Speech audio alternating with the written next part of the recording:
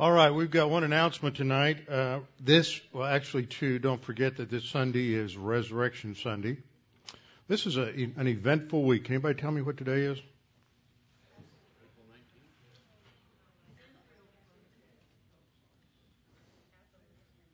Passover began last night at sundown.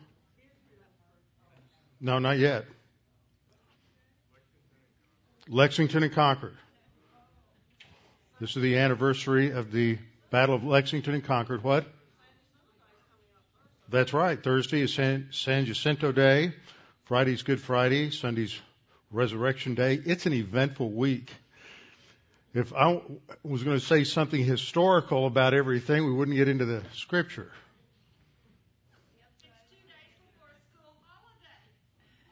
Well, it used to be. Well, it used to be one day before a school holiday, back in the good old days when we used to get San Jacinto Day off, when people cared about liberty. Oh well, that's another subject.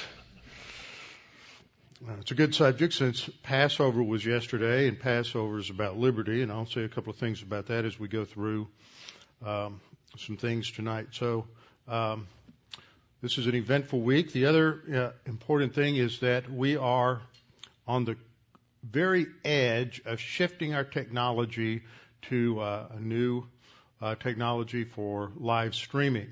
They just got everything working about 1 minute before class started, tested it, everything works fine, but it's too late to get the links up and everything for everybody who's live streaming. So especially those who live stream on a regular basis, by tomorrow sometime, those links will be up on the internet, and you can go to the deanbible.org homepage, and the instructions will be there, and the new link, all that information will be there, and that will be the basis for streaming on Thursday night. So if all that information is out there, so if you know anybody who may not be aware of that we're changing this, let them know. Are they changing the server, Bruce? Yes. That's effective Thursday also? Coming out of Dallas. That's effective Thursday? Yes. Okay. One of the problems we've had is that the server that we've been using has been located in Canada, and the signal is great until it crosses the Canadian border, and then it's been degrading tremendously. And so for that reason, there's been a lot of choppiness, breaking up, loss of signal, people getting kicked offline, and that's been going on. So they've shifted the server now to Dallas. So since we don't have to cross any international borders, we should be okay. We're staying in Texas. That's what I mean by international borders. We're not crossing the Red River or the Sabine or the Rio Grande. We're keeping things in the Republic of Texas. So everything should run smoothly. All right. How shall a young man cleanse his way? By taking heed thereto according to thy word. Thy word have I hid in my heart, that I might not sin against thee. Thy word is a lamp unto my feet and a light unto my path. Jesus prayed to the Father, sanctify them in truth. Thy word is truth. For the grass withers and the flower fades, but the word of our God shall stand forever. So before we get started, let's have a few moments of silent prayer so we can all make sure we are spiritually prepared to study the word this evening and to focus on the word, and then I will open in prayer. Let's pray.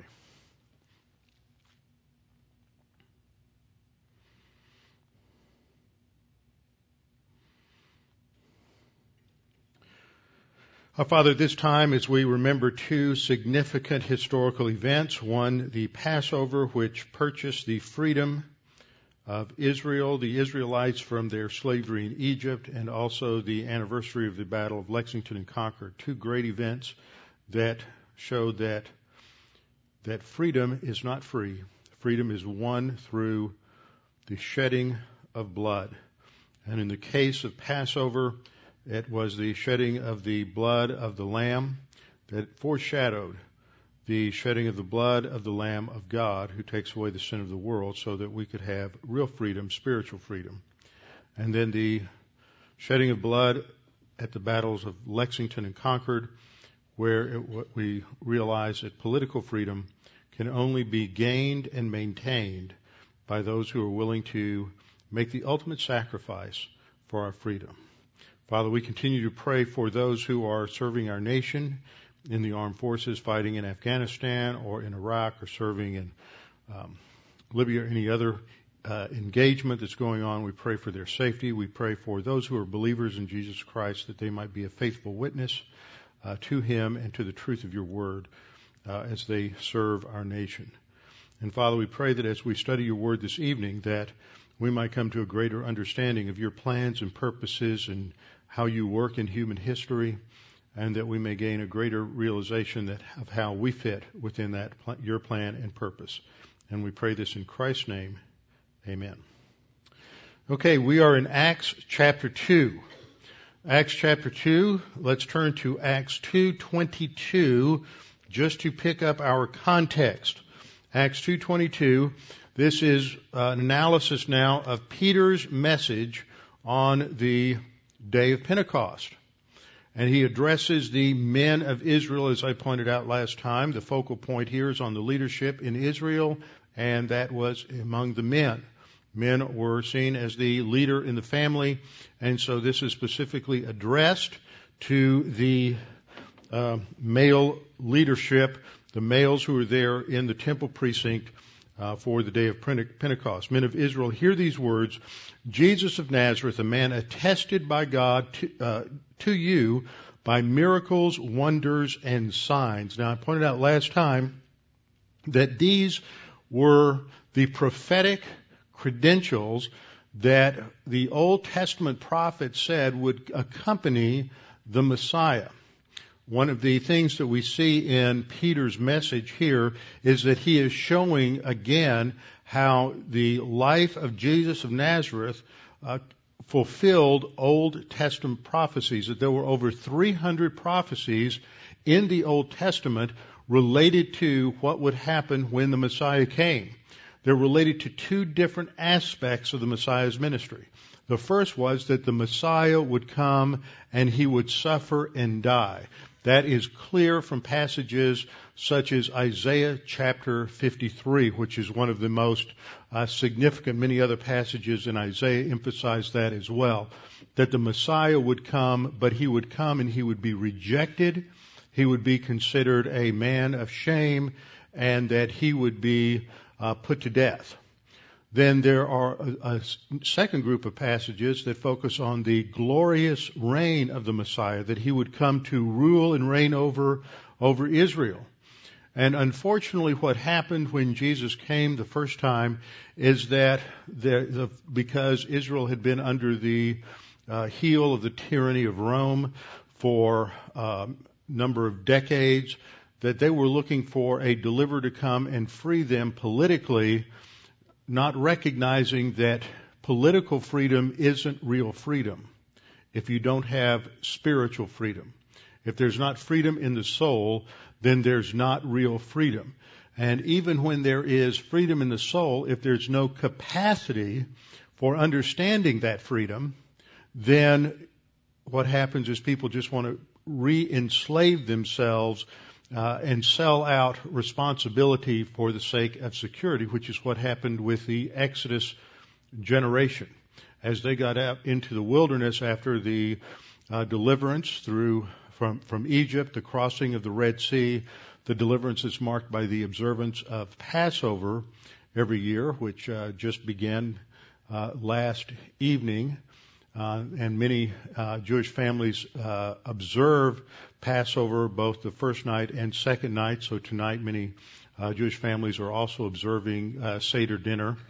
That this looks back to how God delivered the Israelites from slavery in Egypt, and yet that generation, because they had been brought up with this security, this false security actually that occurs when the government takes care of everything. And that when you had this circumstance in Egypt, and once they got out into the wilderness, and they were on their own recognizance, they had to take care of themselves. They had to provide for themselves by trusting in God, of course, but they were responsible for their own care. They fell apart, and when adversity came, rather than seeking to overcome and to face the challenge by trusting in God. They just wanted to go back to Egypt, and they lusted after the leeks and the garlics, as the phrase goes, the leeks and the garlics of going back to Egypt. Now, one thing I just recently learned, speaking of the Passover and freedom, is that apparently there is the original uncut version of the Ten Commandments starts in a way that I've never seen before. Anybody here? If I won't have anybody raise their hand and embarrass themselves if anybody saw it when it first came out in the original uncut version. Actually, Cecil B. DeMille came out at the beginning wearing a suit up in the front of the screen, and we usually just hear his voice. But what he said in that introduction we don't hear anymore. But he pointed out that one of the primary lessons in the Exodus story is the conflict between the rule of law and the rule of a man. And that, and he points this out, and that in the Exodus event you see the superiority of the rule of law, which comes from God, over the rule of man, which was embodied in the claim of deity by the human government of Pharaoh. And I thought, I really would like to get a copy of that and understand and hear that original introduction. Because what's embedded within the Exodus event itself are the principles for real freedom. And real freedom comes through being under the authority of God and under the law of God in a generic sense, not the Mosaic law, but in a broader sense of the law of God and being in right relationship to God. Spiritual freedom precedes political freedom, and spiritual freedom is what gives people the capacity to appreciate political freedom and individual responsibility. Individual responsibility being the first divine institution established by God before sin was ever on the planet, before there was the fall of Adam, before there was the disobedience to Adam. And in personal responsibility, we see man's responsibility and accountability to God, that God specifically has a plan. So in the Exodus event, there's that emphasis on personal responsibility. Each individual is responsible and accountable to God. And that is what Peter is emphasizing here when he addresses the men of Israel. And he emphasizes that Jesus of Nazareth was attested. I pointed out last time that emphasized the fact that he had credentials. And those credentials were his fulfillment of these Old Testament prophecies. And I pointed out a minute ago that there were over 300 messianic prophecies in the Old Testament, over 100 of which were fulfilled in the person of Jesus of Nazareth. Now that's a mathematical impossibility. It's almost a mathematical impossibility for just 10 of those prophecies to come true in one person. The odds are astronomical. There was one writer, Peter Stoner, a number of years ago, wrote an analysis of this and went through all the probability calculations of just 10 of these prophecies coming true in one person. And he came to the conclusion, I just remember his illustration, that it would be like filling the state of Texas up to a depth of 4 feet with silver dollars and marking one silver dollar with a little fingernail polish and tossing that out into the mix and churning the whole thing up, and the chance of a blind man picking that one marked silver dollar was about equivalent to the chances of only 10 of those prophecies coming true in one individual. But we have over 100 that came true in Jesus of Nazareth. And so this is how Peter begins. But I want you to notice, because I want to connect this to some things I've been saying in Romans 1 on Thursday night. We'll get into this a little more, is that he's addressing a Jewish audience here. A Jewish audience that is composed of people who understand who the God of Abraham, Isaac, and Jacob is. A Jewish audience that has a familiarity with the Old Testament prophecy, so they have a frame of reference to understand what he is talking about. It's not like Paul later on in Acts chapter 13, Acts chapter 17, when Paul is addressing a Gentile pagan audience that has no clue about the God of Abraham, Isaac, and Jacob, had no clue about the Old Testament passage. So he understands his audience. He understands to whom he is speaking. And so he is telling them that Jesus had credentials.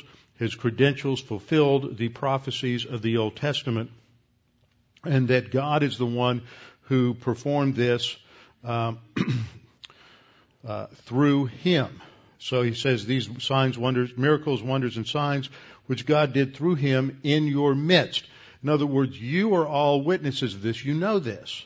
You know this is what happened. And then he goes on to say, him being delivered by the determined purpose and foreknowledge of God, you have taken by lawless hands, have crucified and put to death.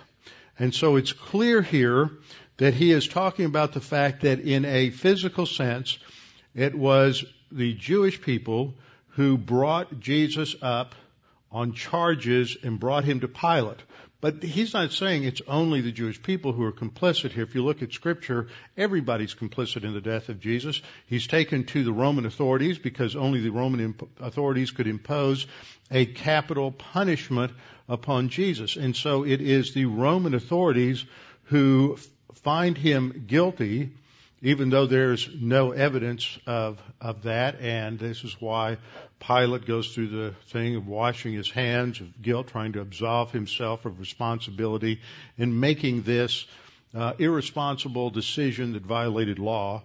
But that means that the Romans were guilty. But all humanity is guilty because all have sinned and fall short of the glory of God. And because all have sinned, that there was a necessity for a plan of salvation, which included a sacrifice for sin. So he's delivered up by the purpose of God. So God is involved in providing a Savior. So God is responsible in one sense, in the sense of that he has the plan of salvation. And men are responsible. So you can't do what some people have done, which is to try to blame the Jews. This was the root of centuries of horrible Christian anti-Semitism against the Jewish people. And there was absolutely no basis for this in Scripture. And it's just what happens when people come along and they read one verse and they rip it out of context and go in another direction. Now there's two key words here that I focused on last time, and just by way of review, I want to go over this again because this is so important. Hardly a week or a month goes by that I don't start getting questions, emails from people who want to know or understand issues related to this whole debate between over Calvinism. And at the core of this are these two words that we looked at last time, horizo, and translated here, determined purpose, and prognosis for foreknowledge. So let's just review what I covered last time. First of all, there is the Calvinist claim that these words indicate that God set up a series of decrees in eternity past, and that it is those decrees that flow first and foremost from His will that determines every event in human history.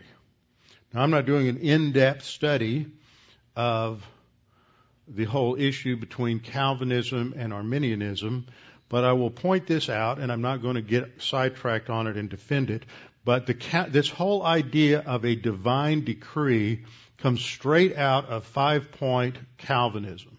It doesn't come out of biblical exegesis. So just dismiss that from your thought. There is no biblical basis unless you're willing to read the entirety of Calvinism as a system into the text. There's no basis for this. Period. Okay. Back to our words. Horizo means simply to determine, to appoint, and you have to look at the context. What is being determined? Who is being determined? And to extrapolate from Acts 2:23, as I pointed out last time, anything related to individual salvation, that God is selecting certain individuals for salvation and thus certain individuals or the rest of humanity to certain damnation can't be demonstrated from this context. This context can only demonstrate that God had a plan of salvation. He laid out that plan and He oversaw the execution of that plan in relationship to Jesus Christ. So this is simply saying that Christ was delivered by the set plan, by the determined plan, by the intentional purpose of God. And then the second word is the word foreknowledge. Now, I didn't finish up the study last time. One of the things we have to do is connect these two words, because in the Greek you have an interesting construction here where you have a one article before the first this term for a determined purpose, and then you have in a participial form, then you have a noun and a kai and another noun. And so we have to answer this question of the relationship between these two particular words. But on terms of the second word, foreknowledge, which is prognosis or prognosko in the verb, what we have here is simply a word, as I pointed out last time, that emphasizes prescience, which means to know something ahead of time. Now, I pointed out that in the Greek lexicon, Bauer, Arndt, Gingrich, Danker, it says foreknowledge is one of the meanings, and predetermined, but it doesn't go any further than that, doesn't define those things, and so that's important to look at that. In fact, what you see, and I really address this to anybody who's getting started with Greek or Hebrew or trying to look things up. Nowadays, people have access to so many tools via computer programs, but many of these tools have weaknesses, and there are some significant weaknesses in Bauer, Arndt, and Gingrich where theology causes them to bring certain meanings to words that can't be demonstrated on the basis of usage alone. Word usage is first and foremost. Acts 26:5 is one example of the normal use of this word, where Paul says, they knew me from the first. In other words, they knew me beforehand. That is your normal meaning of the word. To indicate that choice or election is part of the meaning of the word goes far beyond any usage that we have. The primary normative meaning of prognosko. Gnosko is the verb to know ahead of time. Pro meaning beforehand. Gnosko, to know, simply gives us that meaning. So the Calvinist claim is that this gives us a sense of selection, that this is a synonym for the election process. They also base this on the Hebrew word yada, which is the basic normative Hebrew word for knowledge. And they claim that there is a pregnant sense of this term, there is a fuller sense of this term that doesn't mean simply to know or to ascertain or to understand or to have cognizance about something, but it means to choose to have an intimate relationship with someone.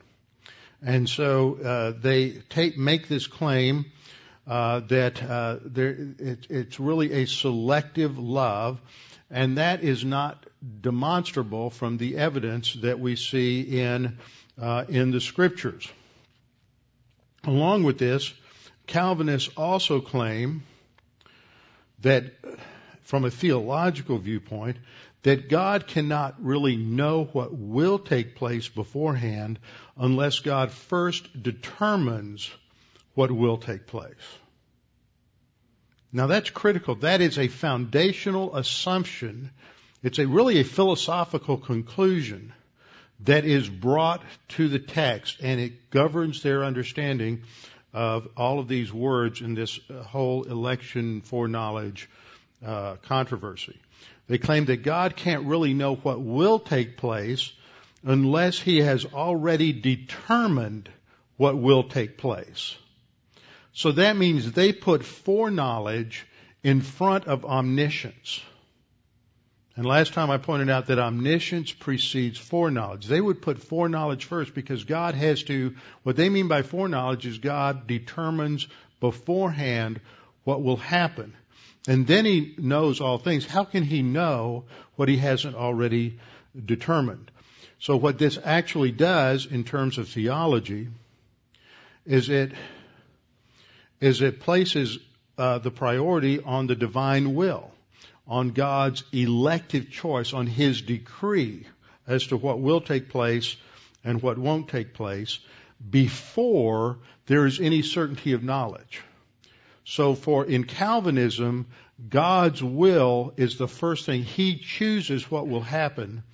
And then you have foreknowledge, then you have omniscience. That's the order, the logical order within the Calvinist system. You have God's elective choice, then His determining foreknowledge, and then God's omniscience. So their basic claim asserts that God's knowledge, therefore, would be contingent or dependent upon His will. The will comes first. And that this implies that a future event cannot be certain in the mind of God without God first determining that it would happen. So the problem that we have with that is that it doesn't really allow for contingency. Let me give you two verses in Scripture that indicate that God knows contingent things. By contingent things, I mean things that didn't happen but could have happened. One is in Matthew 11:23. Jesus is addressing the people in Capernaum who have rejected His ministry, His messianic claim, and He says, "And you, Capernaum, who are exalted to heaven," why were they exalted to heaven? Because this was Jesus' hometown. So His very presence sanctified Capernaum. Capernaum, who are exalted to heaven, will be brought down to Hades, that is, place of death. For if the mighty works which were done in you had been done in Sodom, it would have remained, that is, Sodom would have remained until this day. So that clearly shows that in Christ's omniscience, He knows what would have happened under other conditions. So that means He knows contingencies. He knows not only what will happen, but what could have happened under any number of circumstances. He says the same kind of thing in Luke chapter 10, verse 13, and talking about a couple of other towns very close to Capernaum. All of these are on the shore of the Sea of Galilee. Woe to you, Chorazin! Woe to you, Bethsaida! Woe is always an announcement of a divine judgment. Woe to you, Bethsaida! For if the mighty works which were done in you had been done in Tyre and Sidon, they would have repented long ago, sitting in sackcloth and ashes. They would have repented, but they didn't. So this introduces a measure of contingency. Now, it raises a lot of other questions I'm not going to get into, but the point I want to make from those two verses is it shows that God has a knowledge of what would have happened under different circumstances. So there is a true, genuine contingency in the knowledge of God. Okay, the second thing that we learn here, in terms of the study last week, and I just barely touched on this, is that the Hebrew word for knowledge, yada, is used 944 times in the Old Testament. From a lexical viewpoint, that is a huge amount of data to work through. Okay, so 944 times, so it gives us a lot of information on what the word means, and its basic meaning is to know, to understand, to be cognizant of something, to be aware of something, to understand something. It's used in a context of a personal relationship, such as Abraham knew Sarah and she conceived, which indicates a more intimate knowledge. It's used in a context of a personal relationship about 90 times of those 944 times, so that's about 10%. Five of these 90 uses of yada in a relational context are claimed to have the meaning of an intimate personal relationship involving a choice. But when you actually look at those 5 uses, there's not one of them that necessitates bringing the idea of choice or selection into the meaning. when you take the phrase Adam knew Sarah and she conceived, to bring choice or selection into it is not what's in the context at all. That's just reading something into it that's not part of the statement. Obviously, in the background somewhere there is choice, but that's not part of the semantic value of the term in terms of the main emphasis in that sentence. Third thing we observed was that the meaning of gnosko, which means knowledge, prognosko means knowledge ahead of time. Gnosko is used about 223 times in the New Testament, every time with the meaning of knowledge, understanding, perceiving truth, something like that. But it never has the connotation of selection or election or choice. Its fourth observation, and knowing in the context of a personal relationship, is present in three passages: 1 Corinthians 8:3, Galatians 4:9, and 2 Timothy 2:19. But in none of those places can you read into it the idea of choice or election. So the conclusion is, number 5, that prognosko has the idea of knowing something ahead of time, but it doesn't have the idea of selection or election. So foreknowledge is not a synonym for election. Yet that is how Calvinist theology takes it, makes it virtually a synonym for choice or selection ahead of time. Now, two key verses, one of which we looked at last time, one we did not get to last time, put foreknowledge before election. It's clear the Bible teaches election. Nobody should doubt that. Election is all through Scripture. But what do we mean by election?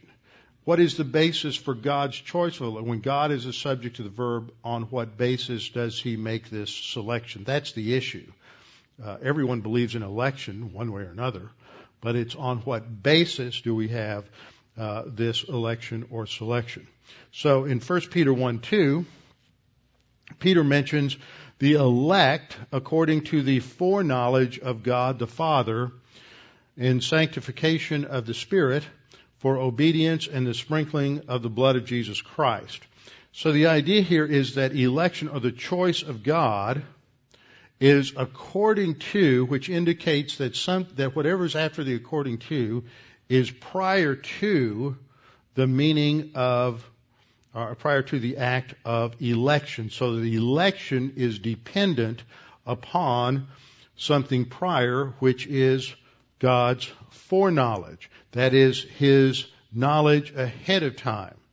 So God's choice, as I pointed out last time, is based on something. He's not just being an arbitrary and going eeny, meeny, miny, mo, and picking out some who are going to be elect and some who aren't without taking into account certain information within His knowledge. So I pointed these things out, which I'll review quickly. We're just using the whole square representing the omniscience of God. It's unending. I didn't want to make it finite by putting it in a circle, so we just imagine this is just a tan background that goes off into infinity. And I pointed out that God's knowledge is infinite. Now we have to really think about this. I think that in some of the things that I've read, I'm not sure theologians have fully thought through the implications of infinite knowledge. First of all, I say God knows all that can be known. It's an infinite knowledge. There's no limitation to it. He knows all the possibilities, and you can extrapolate that on into infinity. His knowledge never increases, diminishes, or changes. So His knowledge isn't like our knowledge. He knows everything, all of these contingencies, instantly, simultaneously, and all in the same way. He knows all things immediately, directly, and intuitively, along with all their relations and causes. There's no temporal nature to divine knowledge. It's all eternally present to Him. And then fourth, God's knowledge does not determine what will or will not be. His omniscience simply knows what will be, what could be, all the possibilities. And then last, God's knowledge of what will actually happen is a subset of all that He knows. So I illustrated this way. Divine knowledge of what will be is just a small amount of all the knowledge that God has. Putting it in a different way, I use this timeline across the horizontal timeline from eternity to eternity. God above the timeline, the two arrows going out to the left or right from God indicate his direct perception. He's above time. So he immediately perceives everything within all of creation. That's what is below the timeline. So he sees everything. So we can't talk about God's knowledge in terms of temporal qualities. He didn't know this before he knew that. He knew everything simultaneously and at one time. So I concluded God's knowledge includes all events, choices, actions, and thoughts, actual and potential. God's decision of what will be is usually presented as, by the Calvinists, as that God determines every detail of what will take place first, and that he determines what will be based on the decision of, or actually I misread that. His decision of what will be is usually presented as either A, he determines every detail of what will take place, or B, he determines what will be based on the decision of the creature. These are two opposites, but there's a logical fallacy known as the law of the excluded middle. There aren't only two options. One option is that God determines everything down to the most minute thing in history, and the other is that God lets everything be contingent, which he's just reacting to everything creatures decide. It's neither one. God's sovereignty can function simultaneously with the allowance of a measure of freedom on the part of the creature. God can do that. That's why he's God. What happens in our finite minds is we want to define causality from the creature to the creator in the same way that we see causality from creature to creature within the creation. So when it comes to election, Scripture doesn't inform us why God chose Abraham to work through and say why he didn't choose Job, only that he did. But God had a reason. To say God did it arbitrarily is absurd. He had a reason. We're just not told what that reason was. But that reason would have to be related to his knowledge. Otherwise, we end up with an irrational God. So we're left with only two options. Either he chose arbitrarily or he included within his choice, on the basis for his choice, all that he knew. But to include his omniscience in his decision-making does not make man's decisions, there should be decisions, not an S instead of an A there, it's a typo, it's decisions causative. And this is especially true if those decisions are non-meritorious. Okay, let me look at this one other passage here. Romans 8:28.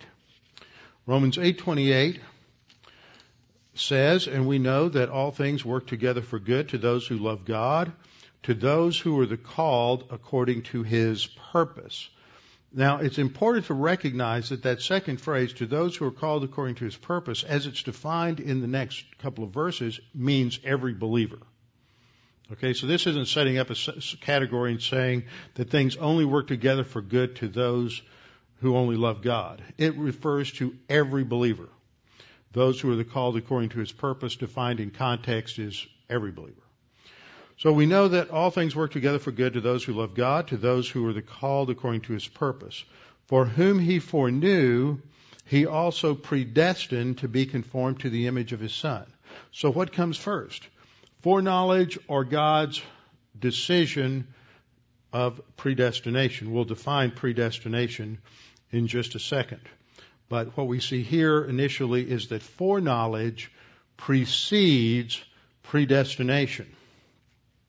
Now, the word predestination in the Greek is prohorizo. Now, I pointed out that the word that we have for God's intended purpose in Acts 2:23 is horizo. So prohorizo is to intend something or to purpose something ahead of time. Beforehand. So we read here that foreknowledge comes first, and then he sets up a destination ahead of time. He sets up a purpose ahead of time. Now, it's important to understand this because in the text, what is predestined? What is predestined is to be conformed to the image of His Son, not to be justified. It says we're predestined to be conformed to the image of His Son. Conforming us to the image of His Son is the ultimate goal that God has in mind for every single believer. Whether you want to grow as a believer or not, God's predetermined destiny for you is that you be like Jesus Christ. That doesn't mean that your volition doesn't come into play. That doesn't mean that you can't become rebellious, can't be carnal, can choose to not go along with God's plan and say, I prefer to be disciplined by God on a daily basis than to follow God's plan of spiritual growth. But what this is saying is God's predetermined plan for the believer is to conform believers to the image of His Son. That's all it's saying. It's not saying anything about choosing some to be justified or choosing some not to be justified. It's saying that in eternity past, God had a plan, and that plan was that believers in the Lord Jesus Christ were to be conformed to God's image. That's the game plan. But we can decide not to participate if we wish. So, in Acts 2:23 we read that Him, that is Christ, being delivered by the determined purpose and foreknowledge of God, you have taken by lawless hands, have crucified and put to death. Before we get to the second part of it, I want to address this whole issue of the relationship between the determined purpose or intended plan of God and foreknowledge.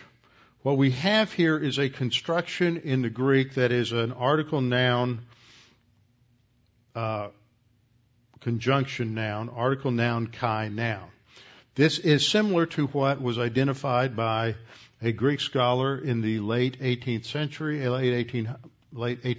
by the name of Granville Sharp. Granville Sharp rule is a very famous rule, and it applies to certain kinds of nouns that when both nouns are of this same kind and they're joined by a conjunction and you only have one article at the beginning, like the purpose and the knowledge of God. You don't have the with the second noun. You just have the purpose and knowledge. You have article, noun, chi, which is the Greek conjunction, and noun. That his rule was if you have certain kinds of nouns, then they were synonyms. They were both speaking about the same thing, but you were just using synonyms. Now, one of the problems that's been seen in the Granville Sharp rule is that as further studies have been conducted, the Granville Sharp rule only applies to personal, singular, non-proper nouns. Personal nouns, not abstract nouns. So there have been many times, let me give you another example because this will help make this passage clear. We're all familiar with Ephesians 4, 10, and 11, talking about the fact that Christ has given various gifts to the church. Apostles, prophets, evangelists, and pastor teachers. And for years, and I still use it this way because I think it communicates, we communicate that last phrase by the English pastor-teacher, as if it's the same thing. That idea came out of a misuse of the Granville Sharp rule. It's the same kind of construction. You have article, noun, conjunction, noun. You don't have an article before the second noun. But that doesn't fit the Granville Sharp rule because these are not personal nouns. An alternative solution has been proposed for passages like that, calling it a hendiadys. That's a word everybody here is used to. You use it at least once a week, right? Not even grammarians use it very often. In fact, half the grammars avoid the term and don't define it because it hasn't been defined well by grammarians. But a hendiadys is basically when you have this kind of construction and you know that these two nouns relate to each other in some way. The question is, how do they relate to each other? And studies have shown that 75% of the time when this kind of construction occurs, and let me back up a minute. That when this construction occurs, these nouns are related, but one noun is related to the other noun in a dependent way. So one is primary, the other is dependent upon it. But in 75% of the occurrences of this construction, the first noun is dependent upon the second noun. Now what that means, let's go apply that to a familiar passage. The gift of pastor and teacher. What that means is not that they're equivalent, pastor-teacher, which is what the misuse of the Granville-Sharp rule indicated. But according to this use of a hendiadys, if it fits the predominant pattern, which is where the first noun is dependent upon the second, it should be understood as someone who pastors through teaching. Someone who pastors through teaching, not someone who teaches through pastoring. Now, how would we resolve that? Well, you can't resolve that just on the basis of grammar or context. You have to resolve that by comparing other passages related to both teaching and related to being a pastor, and you have to think about it in terms of the meaning of these words. So the term pastor is really a metaphor that is borrowed from agriculture, from a shepherd over sheep. Now, how does a shepherd function in relation to sheep? It's really a leadership metaphor. And it relates to, when we look at the scripture, it relates to guidance, it relates to protection, it relates to teaching. And it is really the teaching that provides the protection, the guidance, the direction, the information. Classic example is when you go to John chapter 21, and Jesus has this little conversation with Peter, where he says, "Peter, do you love me?" And Peter says, "Yes, Lord, I love you."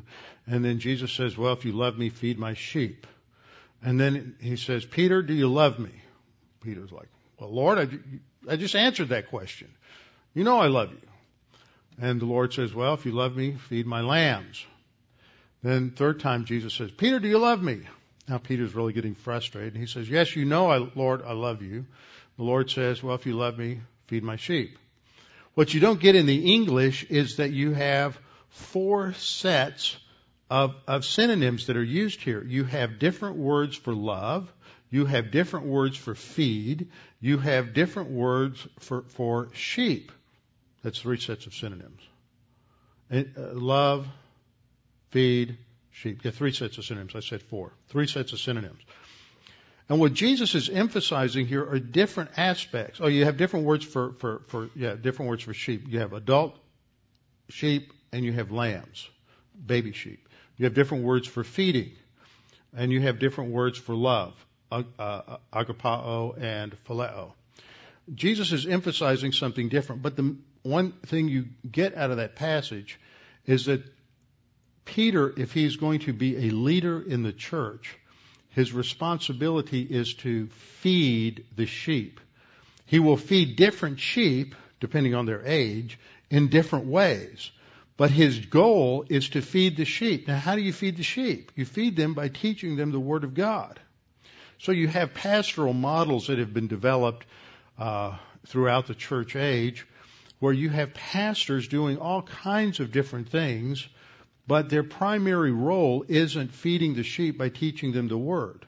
So when you look at passages like that, you can go back into the Old Testament when the Lord is rebuking the spiritual leaders of Israel for being false shepherds. They're false shepherds because they're teaching the wrong thing. They're teaching false doctrine.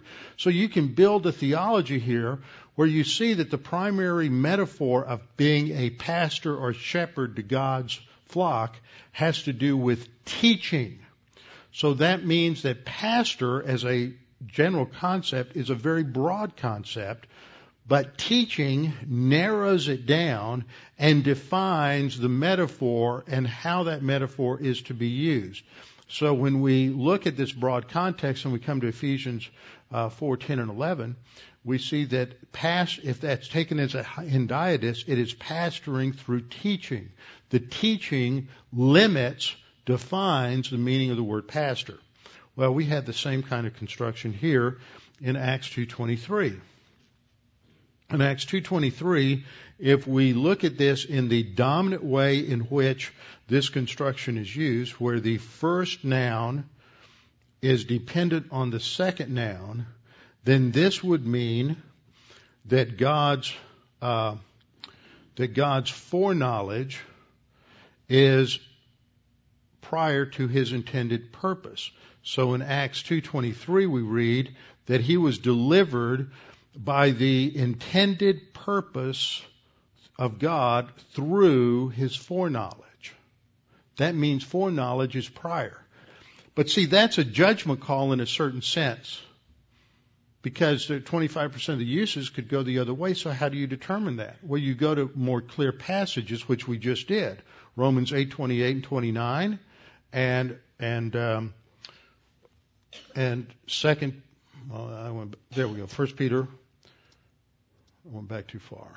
1 Peter 1:2, elect according to the foreknowledge of God.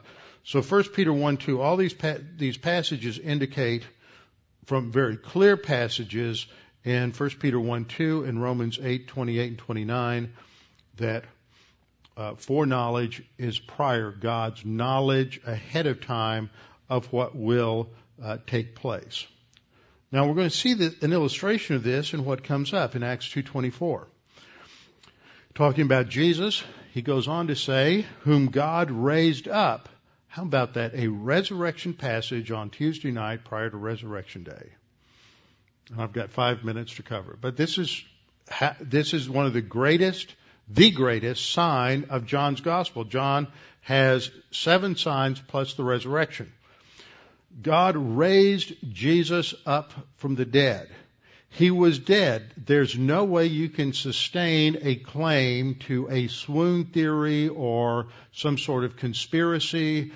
You had the Roman guard that was placed upon the tomb. You had a death penalty if they fall asleep. So they would not have fallen asleep. They would not have shirked their duty. If anything close to what is described in the scripture occurred when Jesus was on the cross, it is impossible that he could have crawled out of the tomb when it has that large of a stone in front of it and managed to crawl off and into the brush, and 2 or 3 days later be able to get up and walk around. That's just impossible if you understand what happens in crucifixion. So Peter's point is that in his life there were signs and wonders and miracles, the greatest of which comes after his death, which is when God raised him up, having loosed the pains of death, because it was not possible that he should be held by it. Now here he makes an extraordinary claim, that it was impossible for the Messiah, as prophesied in the Old Testament, to have stayed in the grave. His resurrection of the grave must be understood from messianic prophecy in the Old Testament. And so Peter then goes to Psalm 16 and quotes it. So from Acts 2:25 to 28, we have a quote from Psalm 16. For David says concerning him.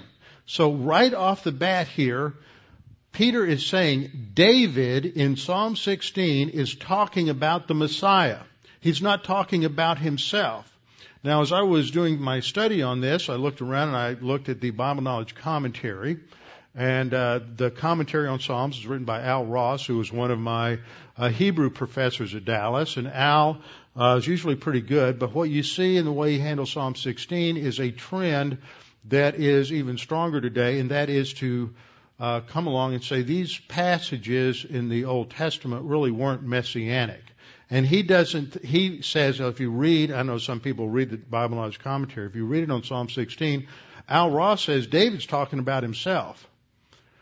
But Al apparently didn't check Acts 2. Peter says he wasn't talking about himself. He was talking about the Messiah. It says, for David says concerning the Messiah. So in terms of the four ways in which we've looked at how the Old Testament uses the New Testament, it's clear that this is looking at Psalm 16 as a specific messianic prophecy, and this is messianic fulfillment.